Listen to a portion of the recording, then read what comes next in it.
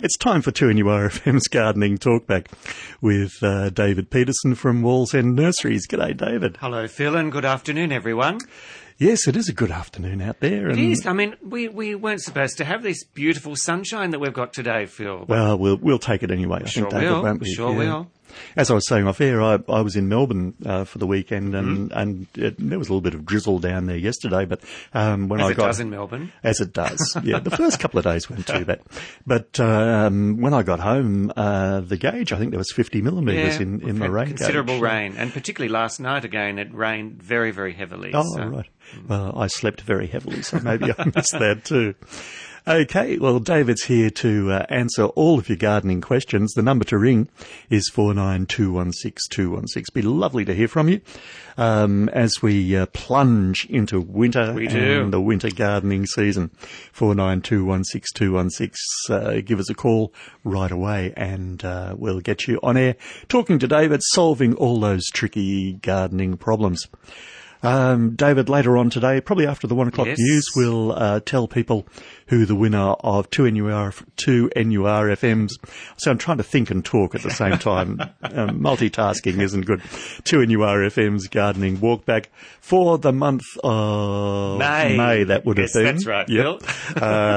We'll tell you who picked up that, and that means, of course, David's coming around to their place to have a look at their garden and to give them some advice right there and then on the spot. If you would like to be the winner of 2NURFM's Gardening Walkback for June, then all you need to do when you ring up to ask a question of David, just give Diane on the phone your details and she'll make sure that you go into the draw.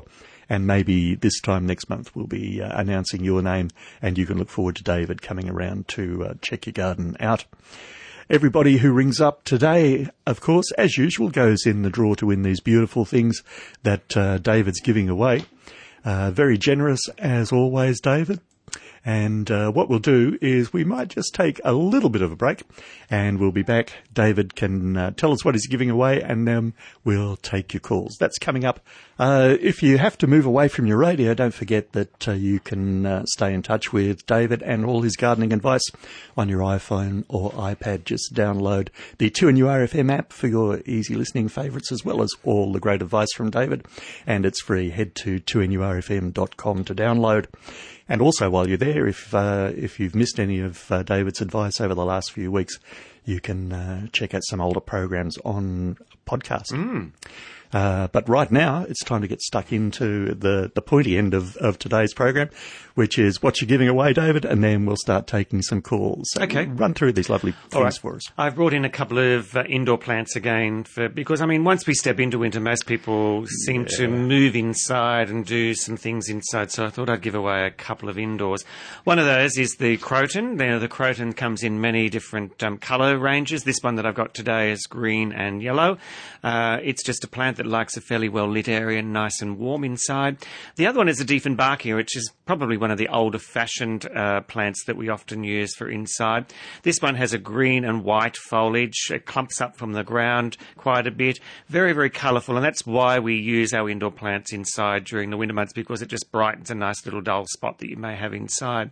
So that's the indoor plants I'm giving away today. As well as that, I'm giving away a Kids Harvest Pack. I've given away these before, but they're really, really popular. This one that I've got today is the Peas in a Pod Pack. So therefore, we have a bag of potting mixture, some seeds, a tray to grow them in, and culture notes. So that's the Peas in a Pod Pack for hopefully from little kids to start growing and seeing exactly what happens. As well as that, just a container of the Sea Organic. This is the complete plant food that you can use on your pots or on your garden. So that's the gift for today. Terrific. Phil. And David's going to choose somebody at the end of the program to be the recipient of those wonderful things. That being the tricky part, you need to be listening at the end of the program to see if David picks your name. Okay, 49216216 is our number, and if you'd like to join us, then that's the number to ring. Lines all taken up at the moment, but write it down somewhere, and in a few minutes give us a try, because lines will become free very, very quickly. Okay, 20 minutes past 12. Let's get started, David, if you're okay. Let's say hello to June from Medford. Hello, June. Good afternoon, David. Look, I've got a problem. Yes. with the passion fruit vine. I've got a beautiful passion fruit vine. It's about 4 metres down the fence. It's thick, it's green, it's lovely. It had the flowers all on it, but they've all dropped off. Yes, they will now because the weather's getting a little bit too cold for them. Unfortunately, with passion fruit, they need temperatures above a certain amount. And, I mean, of course, we've dropped to well below the 10 degrees on quite a few nights, and that's something that passion fruit don't like. Sometimes you'll find if you've already got passion fruit on it, they will actually stay there until the summer months, until they ripen again. But you've only had the flowers, so therefore Only the flowers, yeah. David, yes, So, and only on half the vine. okay. All right. And, well, that basically means that it's been too cold for the flowers to set fruit, and that's why they've fallen off. Don't despair, because they will reflower again in the spring months. Oh, and no. even if you wanted to, June, in the spring, before it starts to regrow again, you can give it a bit of a prune back and a feed up with some good citrus fertilizer, and that'll actually promote it back into growth again Oh, for you. I see. You can prune them back. Yes, certainly you can. And that only occurs in spring. Right. So that's early spring that you can do that. And you can cut it a good halfway back if needs be. Oh, really? And it will reshoot back. And it's probably a good idea to do that because, as you know, passion fruit will cover you if you stand there long enough. Yes. Because they grow very, very fast. Yes, they do. It's not true, the old story that you have to have two vines. I don't know where that story came from because I get many a customer asking, do you need the two? And in answer to that, of course, no, you don't. You only need the one plant and it will just continue to flower year after year. The only thing is, of course, remembering if you grow a seedling passion fruit, sometimes they'll only bear up to around about 4 years successfully. They will diminish slowly then in their quantity of No, fruit. this was a good grafted. A grafted one, that should go on for a good 10 years or if not more. So you've got quite a good deal of time. Thank you so much for that. You're welcome, June. Thank you. Okay, Bye-bye. bye-bye. Thank you very much, June. 49216216, as I said, is the number. Paul from Rutherford is next on the line. Hello, Paul. G'day, how you going? Good, thank you. Yes, I've got a miniature nectarine tree that's getting a clear ooze coming out of the very tip of the plant. Okay. I was just wondering if there's anything that we can use to fix it with. There certainly is. I mean, look, certainly this is a very common occurrence with nectarines and peaches. It's sometimes just called tip rot or tip moth. Sometimes you'll find throughout the winter months, once it has completely lost its foliage before it reshoots again, you just spray them with a product called copper oxychloride. A little bit of a mouthful, but it does work. So you only need to spray that once. You can actually repeat it again in 14 days' time, but it's not really necessary. So, Paul, that chemical again was just simply called copper oxychloride. No problem. All right. Thank you very much. You're welcome. Bye-bye now. Bye. Thank you, Paul. To Swansea next. Jenny's on the line there. Hello, Jenny. Good afternoon, David. My question is that I'm going away for 5 weeks at the end of July, and I'll prune I've got roses, and I'll prune them probably the week before we leave. And I was wondering, I want to put sugarcane in the garden before I go, or actually soon. Do I feed them before I do that? I fed them about a month ago, but I'm not sure whether to feed them before I cover them up before we go away. Well, certainly if you're not doing that till the end of July, that's giving a good couple of months for that fertiliser that you've used to work its way down into the soil. So, yes, I mean, certainly once you've pruned them, it probably is a good idea to refeed them because that's going to promote the growth. Yep. And I would leave the sugar caning, if possible, until you do prune them because when you're pruning, a lot of old leaves may fall off, which may harbour some disease. So you're probably better to wait until you've pruned them so that you can clean all that area up and then, of course, cover that area in sugarcane. Oh, okay. So I'll wait till I prune them before I do all that and clean all that. If you can, because otherwise, as I said, you will, whilst you're pruning, you will have leaves that are falling off that may harbour disease. And, of course, you don't want those disease things to be sitting around. No. Okay, well, thank you very much for that. You're welcome. Have a good holiday. Yeah, thank you very much. Okay, bye-bye now. Thank you very much, Jenny. Well, David, we've got rid of 3 calls and we've got 3 spare lines with nobody waiting at the moment.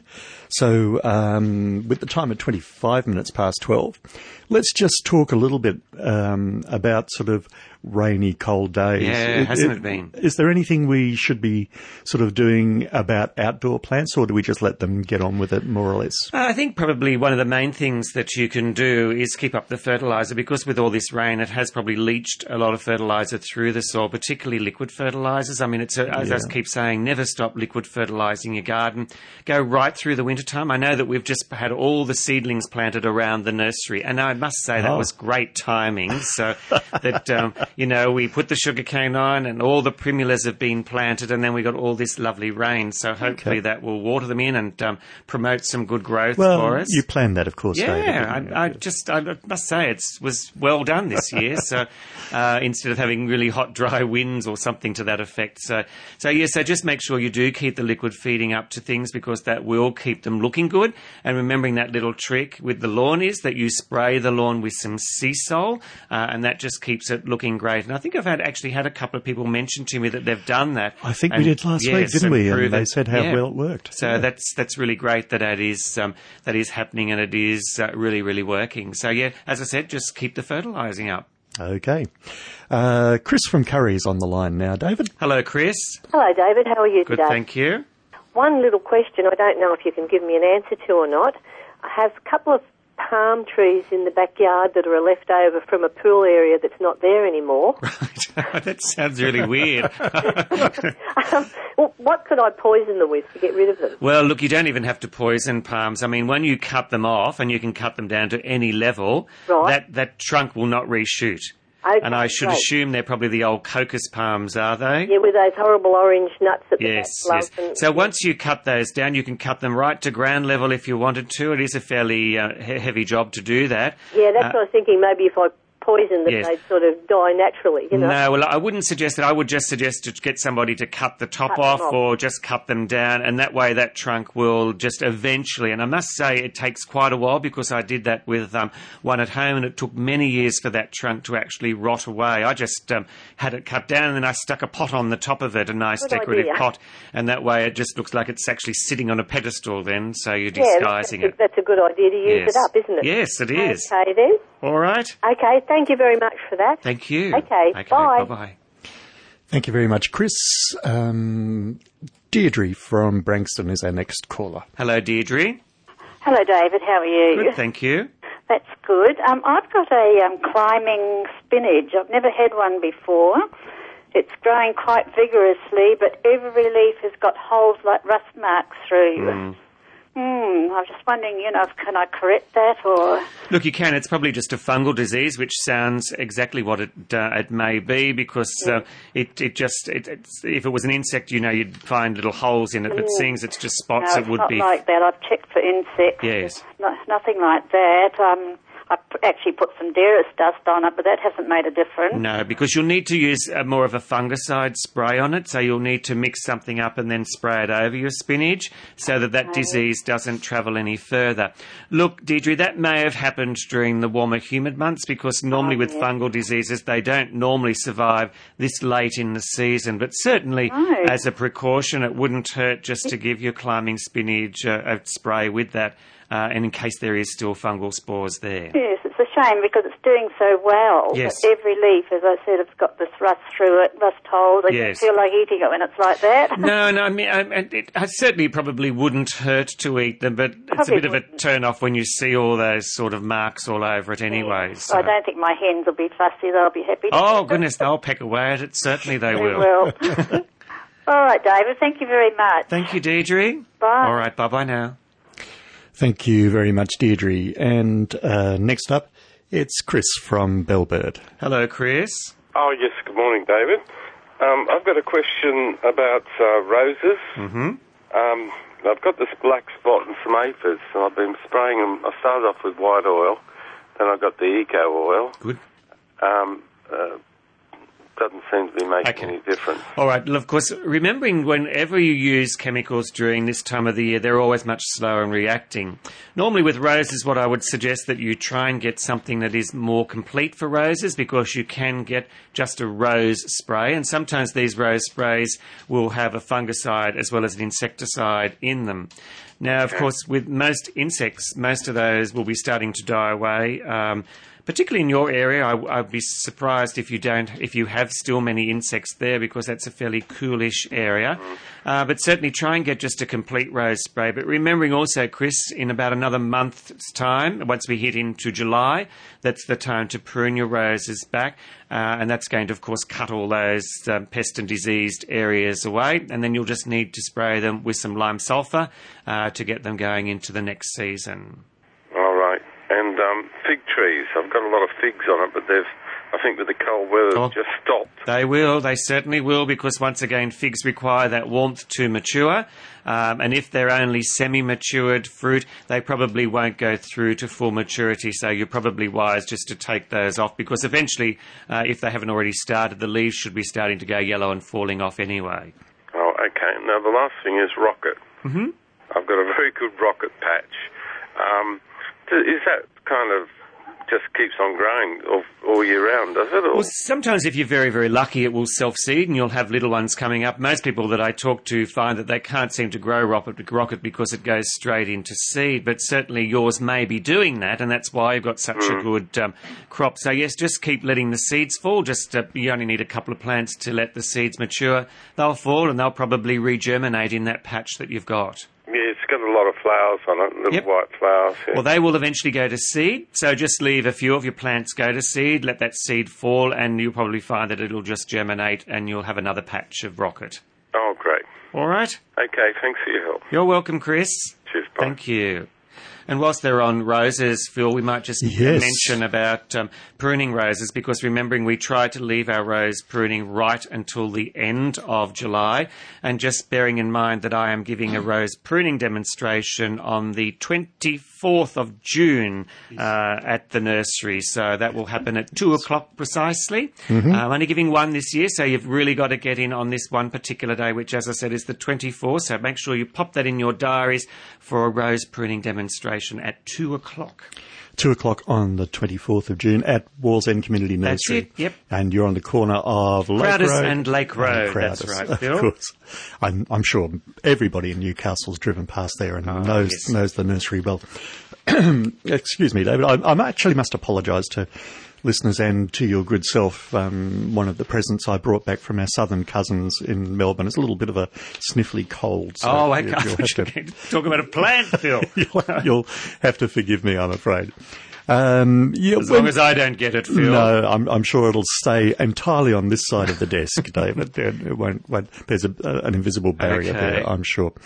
Now, you were talking before about putting the petunias in and all that kind of thing, and then it rained. Yes. I did that a few weeks ago. I put in some Rhodanthe seedlings, and no sooner had I put them in than they were chewed off down to the ground. Snails or slugs, they're I still assume. around. So would you automatically put some snail? As we do, yes. Deterrent around that? It's just an automatic thing. When you're watering them in with your liquid feed, you put some snail bait around. I mean, regardless of whether it's winter or not, if there's nice fresh seedlings there's some of those snails that haven't gone into hibernation and they will be just munched off. So okay. Snails and slugs. So, yeah, they're the two things that are still around during winter. Okay, so when I replace these Rhodanthe seedlings, we put the snail bait down. I think that's a good idea. Okie doke. Let's see, Warren from Fletcher is on the line now. Hello, Warren. Hi, David. How are you? Good, thank you. That's good. I've got some iceberg lettuce, probably around half grown, and I noticed that there's some holes being eaten in the leaves, and this morning I found a little green grub. Yes. What can I do to get rid of green grub? Well, you can certainly just use a very safe product on them, something like a pyrethrin spray, which is a natural spray that will often get rid of caterpillars. Remembering that any time you use sprays, you've got to have at least a good 6 hours of drying time so that the chemical's working. We shouldn't say it's a chemical because pyrethrin's not a chemical. So it only has a one-day withholding period. So therefore, whatever you spray on that day, it will kill on that day and it's gone the following day. Now, of course, you can use your Derris dust. That is also does have an insecticide in it, so you can sprinkle them with some Derris dust, and that will last as long as it stays dry. Okay. All right. Thank you. You're welcome. Okay, bye-bye now. Thank you very much, Warren. Okay, we should just do a coastal weather forecast for anybody who's planning on heading down to the sea. Winds at the moment coming in from the west-northwest at Nobbies, 30 kilometres an hour, relative humidity 76%, barometric pressure 1,002.3 hectopascals, and the temperature quite a balmy 19 degrees at the moment.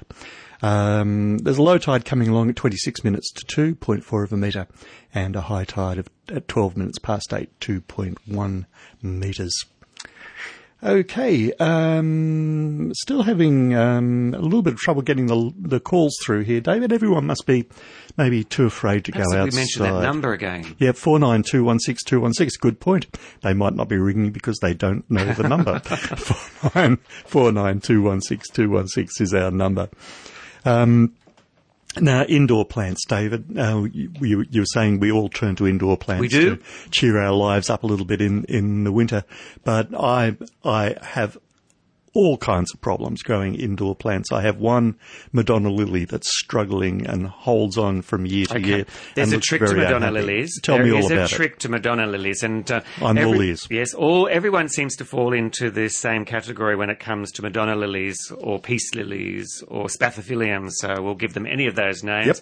Yep. You always wait until the leaves start to bow before you water them. Particularly during the winter time, they don't like to be kept too wet. And this is often a mistake. People still water them regardless, but wait until the leaves start to bow because that's an indication of when they're starting to dry out. Now, the other thing with Madonna lilies is they love being restricted in the pot, so never over-pot them. I mean, it may look as though the pot's full of leaves, but try and keep them in that pot that's full of leaves because they love being restricted. So restriction with the root system and wait till the leaves bow before you water them as two essential things. Okay, I'll try and bear that in mind. Because people always say, you're so good with growing native plants outside and stuff. How come everything you've got inside looks half dead? I'll follow your advice. Okay, let's see. Carol from Newcastle is on the line. 49216216. Hello, Carol. Hi, David. How are you? Thank you. David, last season I bought a Sublime Lime from you. Yes. And I'm delighted to say it's grown to about 1 metre. It has lots and lots of fruit on it, and they're about, about 3 inches in diameter. Mm-hmm. But I've only had one that's actually gone yellow, and we've been able to eat it. Mm-hmm. The rest, I have about 12 on at the moment. One is slightly yellowish, but the rest are very green. They all look very healthy, but they live on the 6th floor and they face west. Mm-hmm. How patient do I have to be? Well, of course, with limes, you don't have to let them go yellow, first of all, to eat them. You can actually use them green because it's when they're fully mature that they actually turn the yellow. But you can certainly pick them when they're even starting to turn yellow. You can certainly pick them and eat them. Look, certainly, Carol, what you can do to speed up that process, you've heard me mention potash probably many times on air. Yes. You can actually get a liquid potash now, which is in the form of a liquid fertiliser. So basically, you can still use that all the way through the year, just once every couple of weeks. You can mix that up in your normal watering program and then just water it over your pot plant, and that will sort of quicken the process up as well. So that's probably something you may like to try. Yes, patience isn't one of my... Oh, okay, okay. Well, as I said, they only need to have a slight tinge of yellow, so you can pick them a little bit earlier if you wanted to. Okay, and I need to repot the plant, so what is the best time? I don't want to do it in spring. Is that the best time? Because it's still, I mean, I know it's only winter now, but it still looks very healthy, and there's a lot of fruit. So do I just wait until the fruit stops bearing? Well, it probably never will. That's the trouble with limes. So I'm delighted to hear that. So the tonic. That's exactly right. I knew that's what you were using it for, because that's what I used mine for. So, but yes, look, certainly you normally would do them in spring, but remembering with a lot of citrus, they do flower late winter, early spring. So it's probably a good idea if you leave it until it sets its new crop of fruit in the spring. Then it's probably a good idea to just repot it as carefully as possible, of course, and make sure, of course, you always use a good premium potting mixture. Oh, of course, yes. We have to keep those limes healthy. That's right. Thank you so much, David. You're welcome, Carol. Bye-bye. Thank you very much, Carol. Excuse me again. Our next caller is Marie from Dora Creek. Hello, Marie. Hi, how are you? Good, thank you. That's good. I've spoken to you before, and we went out to your nursery a couple of weekends ago, and I bought from you a Pascali hybrid tea rose. Yes. And I also bought some verbena, blue velvet. Now, unfortunately, I haven't repotted them yet. Right. And the rose is out the front and it gets the afternoon sun. And I bought some terracotta mix and some rose food. So the rose is beautiful. It's established. Do I wait to repot it or do I do it now? Okay. Well, if you can wait until you're actually going to prune your rose back in June, because you'll still need to prune it regardless of how young or old it may be. Yeah. And then you will repot it. Once you've pruned it back, you can then repot it into your terracotta pot. Now, you mentioned you picked up some rose food. Tell me, do you know whether that was an organic rose food or was it a chemical rose food? No, it's organic. Okay, well, that's great, because you can then sprinkle some of that around the top of the pot once you've repotted it into the new pot. Okay.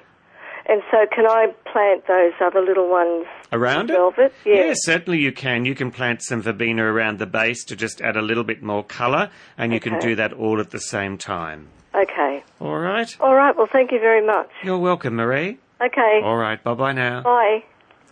Thank you very much, Marie. To Raymond Terrace next, and Gary's waiting on the line. Hello, Gary. Yeah, good afternoon. I just we transplanted some Canary Island date palms last week. And they were like fairly large, established tree when we moved them. One of them, the middle fronds, looks like it's wilting a bit. Would that be normal? It would be normal because obviously by moving them at this time of the year, which is not normally a good recommended time, because we don't get any growth throughout the winter months, and particularly things like palms that need warmth to actually regain their growth as well. And Raymond Terrace, of course, is not known for its really warm temperature during the winter months. So there will be a little bit of a problem there. So what I would suggest that you do is probably try and water some sea salt around the root system. That's actually going to stimulate the roots, hopefully, to grow back. I'm just hoping that the centre is not going to die out, because if the centre dies out of the date palm, it's not going to regrow again. But I mean, that's going to be a fair amount of time that you're going to have to wait to see whether that happens, because you won't get any further growth until the springtime. So it's basically just a matter of watering some sea salt around it, Gary, to try and stimulate those roots and hope for the best once we get into the spring months. Right, yeah. Thank you very much. You're welcome. Bye. Okay, bye-bye now. Thank you very much, Gary. 49216216 is our number. If you'd like to join us, we'd love to hear from you with any gardening problems you've got for David Peterson from Wallsend Community Nursery. Before we go back to your calls, a quick look at the weather for those of us who plan to get out in the garden over the next few days. 2NURFM weather update, for our sponsor, Maitland and Port Stephens Toyota. Great Wall has arrived in Maitland with great opening specials. For the rest of today, partly cloudy, areas of rain. That was in the morning. Some scattered showers about, and maybe an isolated thunderstorm or two later in the evening. Daytime temperatures are between 14 and 19, pretty much around 19 at the moment. For tomorrow, Tuesday, cloudy with some isolated showers developing around dawn, increasing to rain by early evening. Winds westerly 40 to 60 kilometres an hour, turning south to southwest 50 to 70 kilometres an hour near the coast later. A little bit windy tomorrow, David. For your important day, Wednesday, your day off? No, it's not this week. Oh, not this week. This week. It can do whatever it likes then. In fact, it's going to be cloudy with some scattered showers. Winds down a little bit south, subtly 25 to 35 kilometres an hour, getting up to 65 kilometres an hour at times, decreasing below 35 kilometres an hour around dawn. Don't like the sound of the next coming days. Thursday, partly cloudy, isolated showers. A little bit of sunshine back on Thursday. So, yeah, a few lumpy days ahead, but I think there's an east coast low, they were saying, forming off the coast, but not one of those nasty ones that we sometimes do get. Okay, back to the calls. I'm getting all ahead of myself here. And I think we talked to Danny from Nulkaba. Hello, Danny. Hello, David. How are you? Good, thank you. I listen to your program regularly on a Monday, being a keen gardener. Very good, thank you. Keeps me fit, too. Keeps you fit? Yep. Oh, very good. Well, you've got to at our age. We've got to keep fit, haven't we? We sure do. Now, I've got an acacia. I can't remember the actual name of it, but it's the long leaf one, where the flowers form where the leaf meets the stalk. Do you know that one? Longifolia, probably it is. Longifolia, yes. Yeah. Now, it's been in for 2 years. It's about 10 feet tall, and it's been fabulous. But all of a sudden, I've noticed on the leaves there's long brown streaks on it, and they sort of overlap. I'm thinking, is it a type of scale or fungus? Well, once again, that description, I can't visualise anything. I would probably have to see it. It looks like little brown strips, and they look like they're overlaid as if you could peel them off, but they don't come off. Oh, they don't come off. Okay, No. well, because if they're a scale, they would automatically come off with your finger or something like that, yes. I'm just thinking, would it be a type of fungus?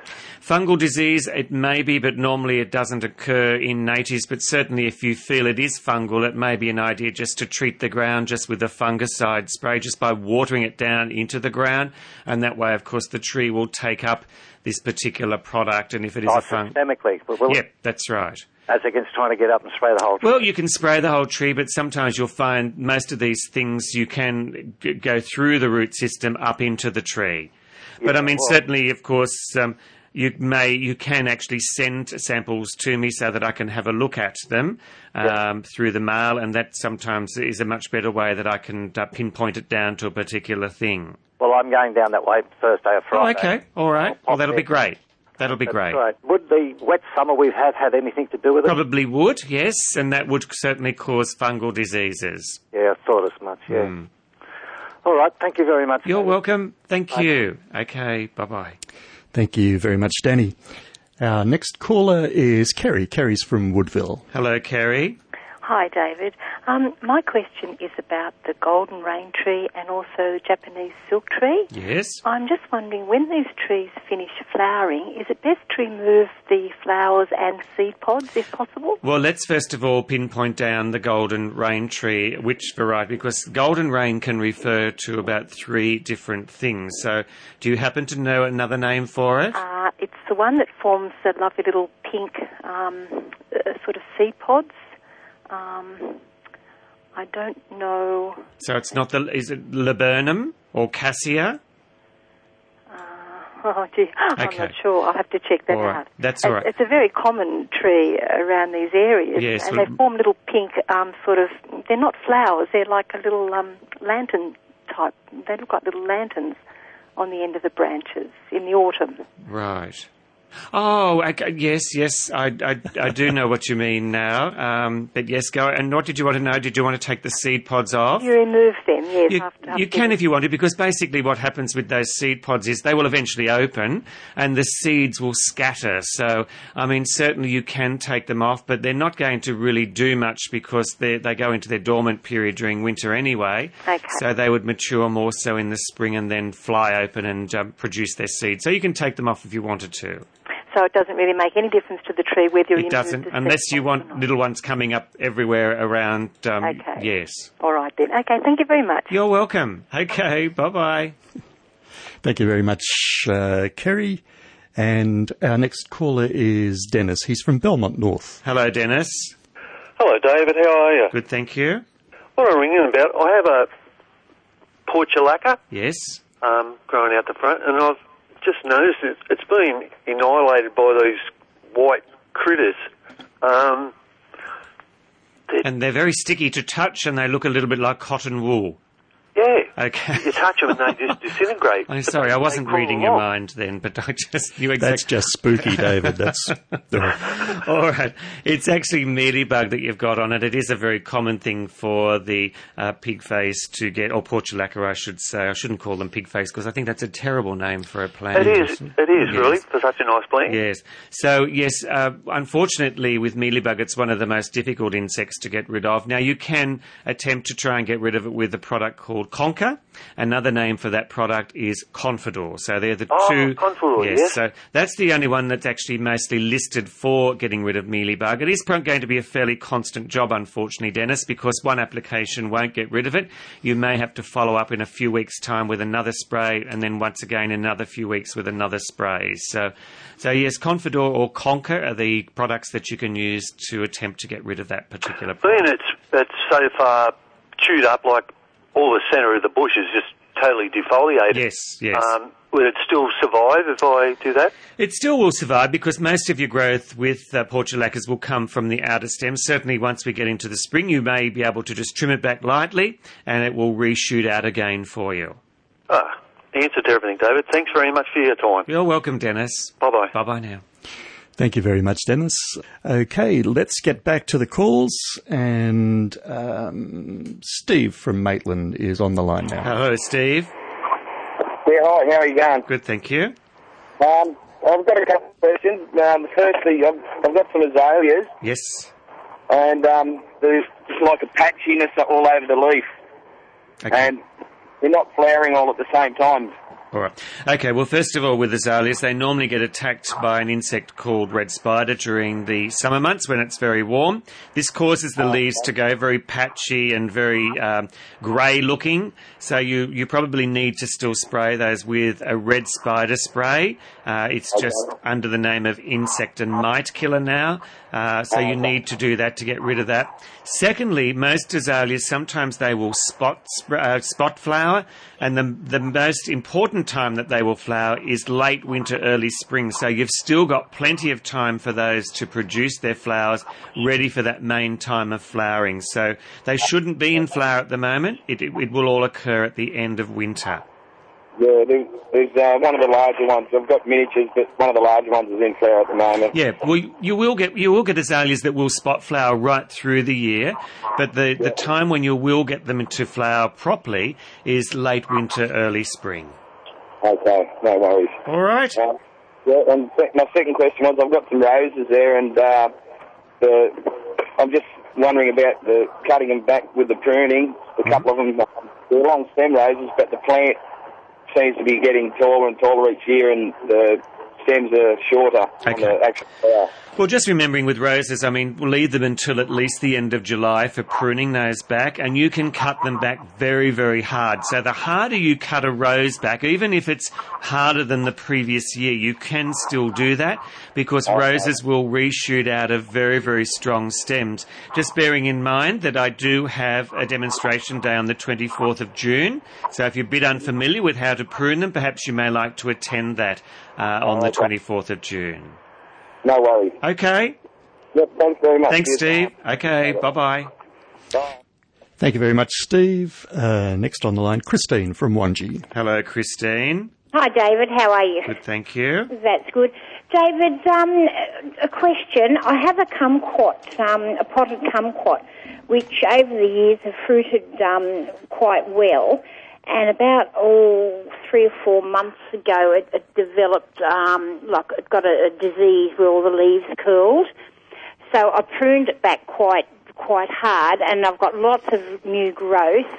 But I want to know what to feed it, because on the top of this pot I planted some succulents, which is kind of cascading over the side of the pot and looks quite nice, and I didn't want to feed the kumquat and kill my succulents. Okay.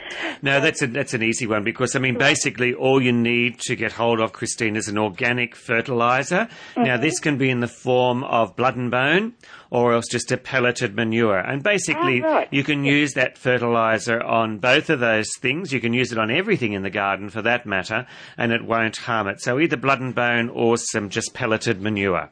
Right, and it hasn't fruited since I've cut it back, so I'm assuming it would should flower come spring, and then I'll get a new lot of fruit. Well, you should do, yeah, because mostly they flower at late winter, early spring. Right. It's just that I did prune it back quite heavily, and I thought I'd killed it at one stage. Okay, but, it'll actually probably benefit from that really nice hard prune. Oh, good. Thank you very much. You're welcome, Christine. Okay, bye-bye. Thank you very much, Christine. News is coming up next on 2NURFM 103.7 in around about a minute and a half's time. Just a quick roundup, David, of, I shouldn't say roundup because that's not something we spray on the garden unless it's specifically called for. But of the things that we should be doing. We were talking last week, I think, about winter vegetables. Yes, Still we're time to put still those doing in? that. We can plant our winter vegetables right through the entire winter. So you still, if you've had a crop of vegetables, just make sure when you're putting a new crop of winter vegetables in that you try and rotate them. So if you've had a crop on the top of the surface, or I'd like to put it in simple terms, like leafy things, plant something that's going to grow down underneath with a root vegetable like your carrots and turnips and parsnips. So you're actually rotating your crop. So do that. And vice versa, of course. Look, certainly keep the fertiliser up to those. And remembering too, you can still sugarcane the vegetable garden as well right through the winter months, and that keeps a blanket on them. So it basically reverses the other summer thing. It keeps a blanket on them and keeps them nice and warm. And of course, at the same time, the moisture is retained as well. But yes, still keep the liquid feeding once every couple of weeks, and that just keeps them moving all the way through the winter. And of course, these nice sunny days will benefit them as well. We don't like all those horrible cloudy days because that stops the growth really bad. So yeah, the sunnier days like today will be really beneficial. So vegetables are like us. Oh yes, they love the sun. Like a little bit of sunshine. David Peterson in the chair. David, we need to make an announcement. We do. So it's the winner for May for our gardening walk back, and congratulations to Vanessa Wattis. And I believe Vanessa won a prize only a couple of weeks ago with our end of show prize. So she's a very lucky person. Yes, so congratulations, Vanessa. The station will be in contact with you very, very soon. Okay, and if you want to be 2NURFM's gardening walkback winner for June, all you need to do when you ring up with your question for David is to give your details to Diane on the phones, and she'll put you in the draw. Mm-hmm. It's that easy. It is. And then we need a little bit of luck. Yes, exactly. David, if I could, I'd just like to make an announcement about the Australian Plant Society certainly. Newcastle Group meeting. It's on this coming Wednesday, the 6th of June at 7 o'clock. Now, this week's meeting has a bush food theme, pretty much. And the guest speaker is going to be Gary Hayes, who's a chef who uses a lot of Australian native bush foods. And Marie McCarthy, who's a member of our group and also a horticulturalist, is going to talk about how to grow these plants in your garden as well. So anybody at all, if you're interested in growing and using Australian native bush foods, come along to the meeting of the Australian Plant Society this Wednesday, 6th of June, 7 o'clock at the Wetland Centre at Shortland downstairs there. Lots of lovely people who just love talking about Australian native plants there to meet you. Okay, are we ready to go, David? I'm ready to go, yes. Okay, well, I'm ready to go, and I think John from Wangi is ready to go too. Hello, John. John from Wangi? Hello, David. Yes. John from Curry, actually. Oh, Curry. John from Curry. Oh, Curry. It is too. I'm sorry. You're right, no problem. Just a couple of questions for you, David. Yes. I've got a well-established wattle tree. It is growing huge. When's the best time to trim it back? Well, the best time to trim it back would be probably actually after flowering, because most wattles will flower in the spring. Right. So then you just trim it back lightly. So just remembering with wattles, they only are supposed to live for a certain number of years. So you've got to be very, very careful you don't prune it back too severely. Otherwise, you give it a little bit of a shock and it curls up its toes on you. But yes, certainly after flowering. After flowering. And just one other thing is, could you recommend a mandarin tree? Now, we've got good soil on top, but down a little bit there's a fair bit of clay. Could you recommend a mandarin tree that'll put up with that sort of thing? Well, look, certainly any citrus will put up with that because, they're only surface rooting things, and normally you'll find when you're preparing an area for citrus, you try and elevate the area where they're going to be growing, so it just puts them above the normal soil level. Yep. So certainly probably one of the better mandarins that I can suggest is the Emperor. It's a very, very popular one. And the other one that I like is called Honey Murcott. Honey Murcott. Yes. Okay, then thank you very much for your time, David. You're welcome. Bye-bye now. Thank you. Thank you very much, John. John was from Curry. Okay. Just reminding myself there.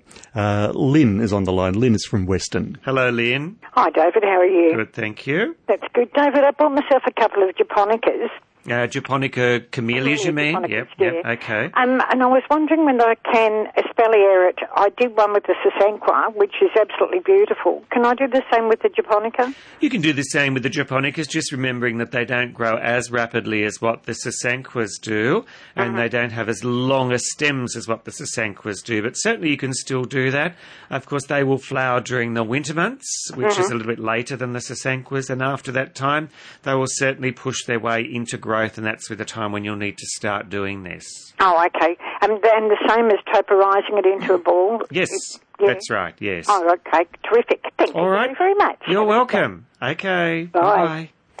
Thank you, Lynn. Now, espalier, David, that's when you sort of put up a frame and grow a plant along a wall? That's right, yes. Most of the things that are often done with that is fruit trees, particularly if people have got, lack of room in their garden, and they've got a fence, and they just pop up some wire, so to speak, and then they just wind the tree through that wire. So it keeps it nice and close to the fence and doesn't allow it to grow outwards. Okay. And they look tremendous when they're done that way, yes. Yeah, and for those of us with small gardens. Tremendous idea, yes. Okay. Next up, David, we speak to Jane. Jane's in Toukley. Hello, Jane. Hello, David. How are you? Good. I was wondering, we cut our crepe myrtle back about a month ago, and it's absolutely covered in shoots. It's awfully early. Do we break the shoots off so it reshoots later, or leave it? No, just leave it. Just leave it alone, because you'll probably find those shoots may even die back once we get into the winter. That's why sometimes it's a little bit better if you can leave it right into the winter when you know it's completely asleep. Whereas if the weather's still a little bit warm or the ground's a little bit warm and you cut it back a little bit early, it will do this. It will shoot away very, very quickly. So for next year, just leave it till it's completely dormant in the middle of winter, and that's a really good time to prune it back. All right, then. Thank you very much. You're welcome. Bye-bye. Bye-bye. Thanks very much, Jane. John's next on the line from Arcadia Vale. Hello, John. Hello, David. How are you? Good, thank you. Two questions. First of all, I've got an established macadamia tree that seems to the last 3 or 4 years have got a grub in it. A little white grub that goes through both the layers. And it just seems to come back and back and back all the time. All right, well, we can prevent this from happening because basically throughout the growing season of the nut, it's wise to actually just give the tree a spray just with any general insecticide, and that just puts a coating on the actual nut and stops the little creature from actually boring into the nut. So when should I do that then? You'll need to start doing that when the nut is about half mature size, so that you're actually preventing it from the grub from actually boring its way in. So every few weeks after that period, just give the tree a spray to just put that protective coating on it. And it's also, just just any general insecticide you can use for that, John. Also the I don't know what you call them, the little kernels that form up there seem to fall off a lot too. The flowers, you mean? Yes. Yes, well, you'll always get a certain percentage of the flowers that will fall off because the tree can certainly not accommodate the amount of flowers that are on the tree. Okay, then. But that's quite natural, so... Okay. The other thing is, that you might have answered this many times, the orange tree I've got here seems to be going black all the time, or the orange goes black. Yes. Okay, well, this is called sooty mould. It is a common thing for citrus to get sooty mould, and it's caused by a scale that's also on the tree, and you need to get yourself some anti-scale to try and clear that up. So once you've sprayed the anti-scale, you'll just need to repeat it again in 14 days, and then it's just a matter of time for that to actually start working and get rid of the sooty mould. Okay, then. Thanks, David. You're welcome. Much appreciated. Thank you. Bye-bye. Bye. Thank you, John. We go to Belmont next. Barry is waiting on the line. Hello, Barry. Hi, David. How are you today? Good, thank you. David, these Mother's Day flowers. Yes. They look like a big pom-pom on the end of the green stalk. Yes. Okay. It's in a pot. Now, if we wanted to transplant it into another pot or something... Yes. Do we cut the top off it? So the flower has finished. No, not yet. Okay, well, wait until the flower has finished, Barry, and then you just cut the top off. Is it outside or still inside? It's still inside. Okay, so once it's finished flowering, you cut the top off, pop it outside in a semi-shaded position, so that's just where it's getting a little bit of sun for a couple of weeks, and then you'll find it will start to regrow again. So then you can pop it into the garden if you wanted to, into a sunny spot, or else put it into another pot in a sunny spot, and it will just continue to grow for you. Okay, how far down will we cut it off? You can, once you just take the flower off, that's where you cut it off first. So you're just taking the very, very top of the flower off, and then eventually you'll start to see little growths that appear down the stems. So when you start to see the growths appearing down the stem, well, that's when you can cut it down a little bit lower. But you leave as much stem as possible in case it only shoots from the very top part. Yeah. Now, listen, will these go back to being a single, or... They should stay as they are, as you've bought them. They should always stay as the particular flower shape that you've bought them as. Oh, right, okay then. Right. Okay, well, that's about it. Thank you very much for your help, David. Thank you, Barry. Bye-bye now. Have a good day. Thank you. Bye. And our next caller is Ken. Ken's from Oakhampton. Hello, Ken. G'day, Dave. How are you? Good, thank you. Ken, we've got a little bit of an echo there. Could you just pop your radio off for me, please? It's in the workshop there. I'm in the office. We had frangipanis and, I've been growing them, from short bits and things. And we've been trying to get different colours. Now, three of them are planted in a raised garden, which, they're going really, really well. And then we've got ones that are in pots. And so they need topping up. So what I'm thinking is, first of all, do I need anything special to top them up with, like keep them going? And also, with the colours, because we've got all these different colours, do you feed them with anything different, or will they just naturally give the colours, if you know what I mean? Okay. Well, first of all, just by potting to top up their pots, all you really need is just a good premium potting mixture. But just be very, very careful, Ken, when you're topping up those pots, that you're not altering the level around the cutting too much, because that will cause a rot. So you really just need to do that very, very carefully, so you're not altering the level too much. Secondly, as far as the colour of the frangipani, whatever you got the frangipani cuttings from, they will actually stay that colour. You can intensify the colour if you really wanted to, just by using some potash around them, and that will really bring a lot more intense colour into the actual flower for you. The potash, and you can do that any time? Well, with the potash, it's available in two forms. It's available in a liquid, which is the one that you dilute and you can water around them every couple of weeks. Otherwise, you can buy it as just a powder, which you just sprinkle around them and water it, and you only need to do that once a season. Ah, good. Great work. All right. Good work. Righty-o then, thanks. Thank you very much, Ken. Thanks very much. Okay, Bye. bye-bye. Thank you, Ken. To Lemon Tree Passage, and Sandra's waiting. Talk to you, David. Hello, Sandra. Hello, how are you? Good, thank you. Now, we've had a few problems with gardening, and my husband and I, we've just decided to pull everything out. And what we've gone and pulled out are quarter lines.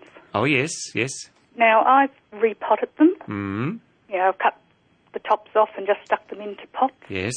Are they going to take or not? Well, that's a good question with quarter lines, because particularly this time of the year, normally we would do that in the springtime when things are starting to grow. So the winter will gauge whether they're going to shoot. More times than enough, they will reshoot. Now, the thing is with these, Sandra, is that you don't want to keep them too wet, because if you keep them too wet, now you've disturbed them, they will rot and they will just die. So you're probably better to keep them on the dry side, and they probably will reshoot eventually. Just pop them in a good sunny spot, and as I said, try not to keep too much moisture up to them. With all the rain. Yeah, I know, it's a bit difficult. I thought they were rotting out. Yes. Yeah. And the other thing is, I've got a fern house, and I've got a lot of orchids and other plants in there, and I've got this white stuff on all the plants that's going right through to the root system. And Okay. And tell me, when you touch this white thing, is it a little bit sticky, or it looks a little bit like cotton wool? it's just white fluff. Okay. Well, that's a thing called mealybug, and it's one of the most... I think it was the mealybug, Yes. though. It sounds very much like it is, and it is a thing that will spread both to the upper plant as well as the root system. Righto. Now, if you have this very bad, it is going to be quite a job to get it under control because it has that sort of gooey sort of covering, which makes it a bit difficult for the chemical to get into. So the only two products that you can use is Conquer or Confidor. They're the only two products that I know of that's recommended for mealybug. Pest oil? No, pest oil will not work at all because it's environmentally friendly and it's certainly not strong enough to actually kill the mealybug. Oh, righto. So you'll need to switch over to Conquer or Confidor. Okay, then. Righto, then. Okay. Thank you so very much. All right. You're welcome. I hope I can save all these poor little... I certainly hope so because, as I said... some of them now before the rain hits again. It will be a bit difficult to get that mealybug under control. Yeah, well, that's what I said. I used the pest oil. What I did with the orchids and the Cymbidiums, I took them out of their pots and I washed them and allowed them to dry down. Yes. And then I sprayed them with the pest oil, and now they're all coming up into bud. Oh, okay. And I'd kept them separated. It may work for some things like that, but certainly be very, very careful about, getting rid of all that soil around the root system of some of your delicate things. No, but I thought that they'd die anyhow. They were, just looked as if they were going to rot away on them. But good luck. Thank you. Okay. Bye. Bye-bye now. Yes, good luck, Sandra. To Charlestown, and Maureen's waiting. Hello, I was going to say hello, Charlestown. Then hello, Maureen. How are you? I'm fine, thanks, David. Thank you. I have a couple of questions to ask. The first one, I've got a major problem with wandering dew at the moment through all my garden beds. So, how do you get rid of it? Well, look, I think probably the safest and the easy way is, first of all, try and clear as much as you possibly can manually by hand and getting rid of it. And then when it starts to regrow, you spray it with the glypho products, like glyphosate or Roundup or Zero. Okay. Because these are the only products that's known to actually get rid of it. But unfortunately, because we're into winter now, these products work a lot slower, so it's going to be a little bit more difficult to get rid of it. But yes, look, you can't just spray it with anything whilst it's all in full leaf, because a lot of that foliage is adult foliage, and the chemical does not work on adult foliage. It's got to work on the young foliage. So that's why I say to try and clean it away first, and then when you start to see it reshoot, which it will do, you need to spray the young foliage with these glypho products. So would I wait until spring? To do Yeah, that, or? I would, because certainly if you wanted to clean some of it away during the winter months, at least that's a starting point for you.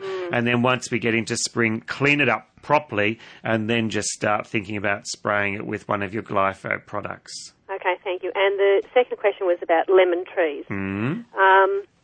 Do they prefer morning or afternoon sun? They do prefer afternoon sun. They certainly will survive just in morning sun, but certainly the good, strong afternoon sun is the better one for them. And which particular lemon variety would you recommend? Well, I tend to favour the old-fashioned lemonade because it's a sweeter lemon, because I like eating them just straight off the plant. But certainly probably the most popular one is the Eureka because it crops 12 months of the year. Okay, thank you very much, David. My pleasure. Okay, bye-bye. Bye-bye. Thank you very much, Maureen, and thank you everybody who rang up today to be part of our program on Gardening Talkback on 2NURFM 103.7. It wouldn't be the same if you didn't ring. Of course it wouldn't. In fact, David and I would just spend an hour and a half talking to each other, and that wouldn't be very entertaining at all. It'd be a bit boring after a while. Yeah, people from the Hunter have a wide range of gardening interests, don't they? Yeah. Yes. And we've had a lot of people from up in the valley today ringing, which is really great. Yeah, good to hear. Okay, David, you've got to choose somebody from amongst that huge list of callers to be the recipient of these wonderful things you're giving away. Just run through them again for us and then tell us who the winner is. Okay, well, it consists of two indoor plants, one being a croton, which has the decorative coloured foliage, which should last inside right out through the winter, and the Dieffenbachia, which is another foliage plant, which is really, really pretty as well. As well as that, I'm giving away the Kids Harvest Pack, which is the Pea in a Pods pack, which is a really, really great and fun way to learn how things grow, and a packet of the Sea Organic, or the container of Sea Organic, which is a complete fertiliser that you can use on your garden, as well as the the pot plants, and I thought I might give that to, let me just see where my pen's going to point to. Probably put out Deidre in Branxton. We'll see if Deidre is able to come down all the way from Branxton to collect this gift. Deidre, all you need to do is to make your way to Wallsend Community Nursery. That's on the corner of Crowdis and Lake Road, Wallsend. One condition is try and get down before next Monday, but I know next Monday is a public holiday, so we will not be here, Phil, but certainly if you can get down before then, that would be really great, because I will have a brand new gift the following Monday when we're back. Okay, so as David said, no gardening talk back next Monday because it's the long weekend. A to Z super music weekend here on 2NURFM. Plenty of great music. And as we all enjoy our 3-day long weekend, except for the poor staff who just work at our local nursery. Thank you, Phil. Yes, we'll be thinking of you, David, as we relax on the long weekend. But we'll see you a week on Monday. You will.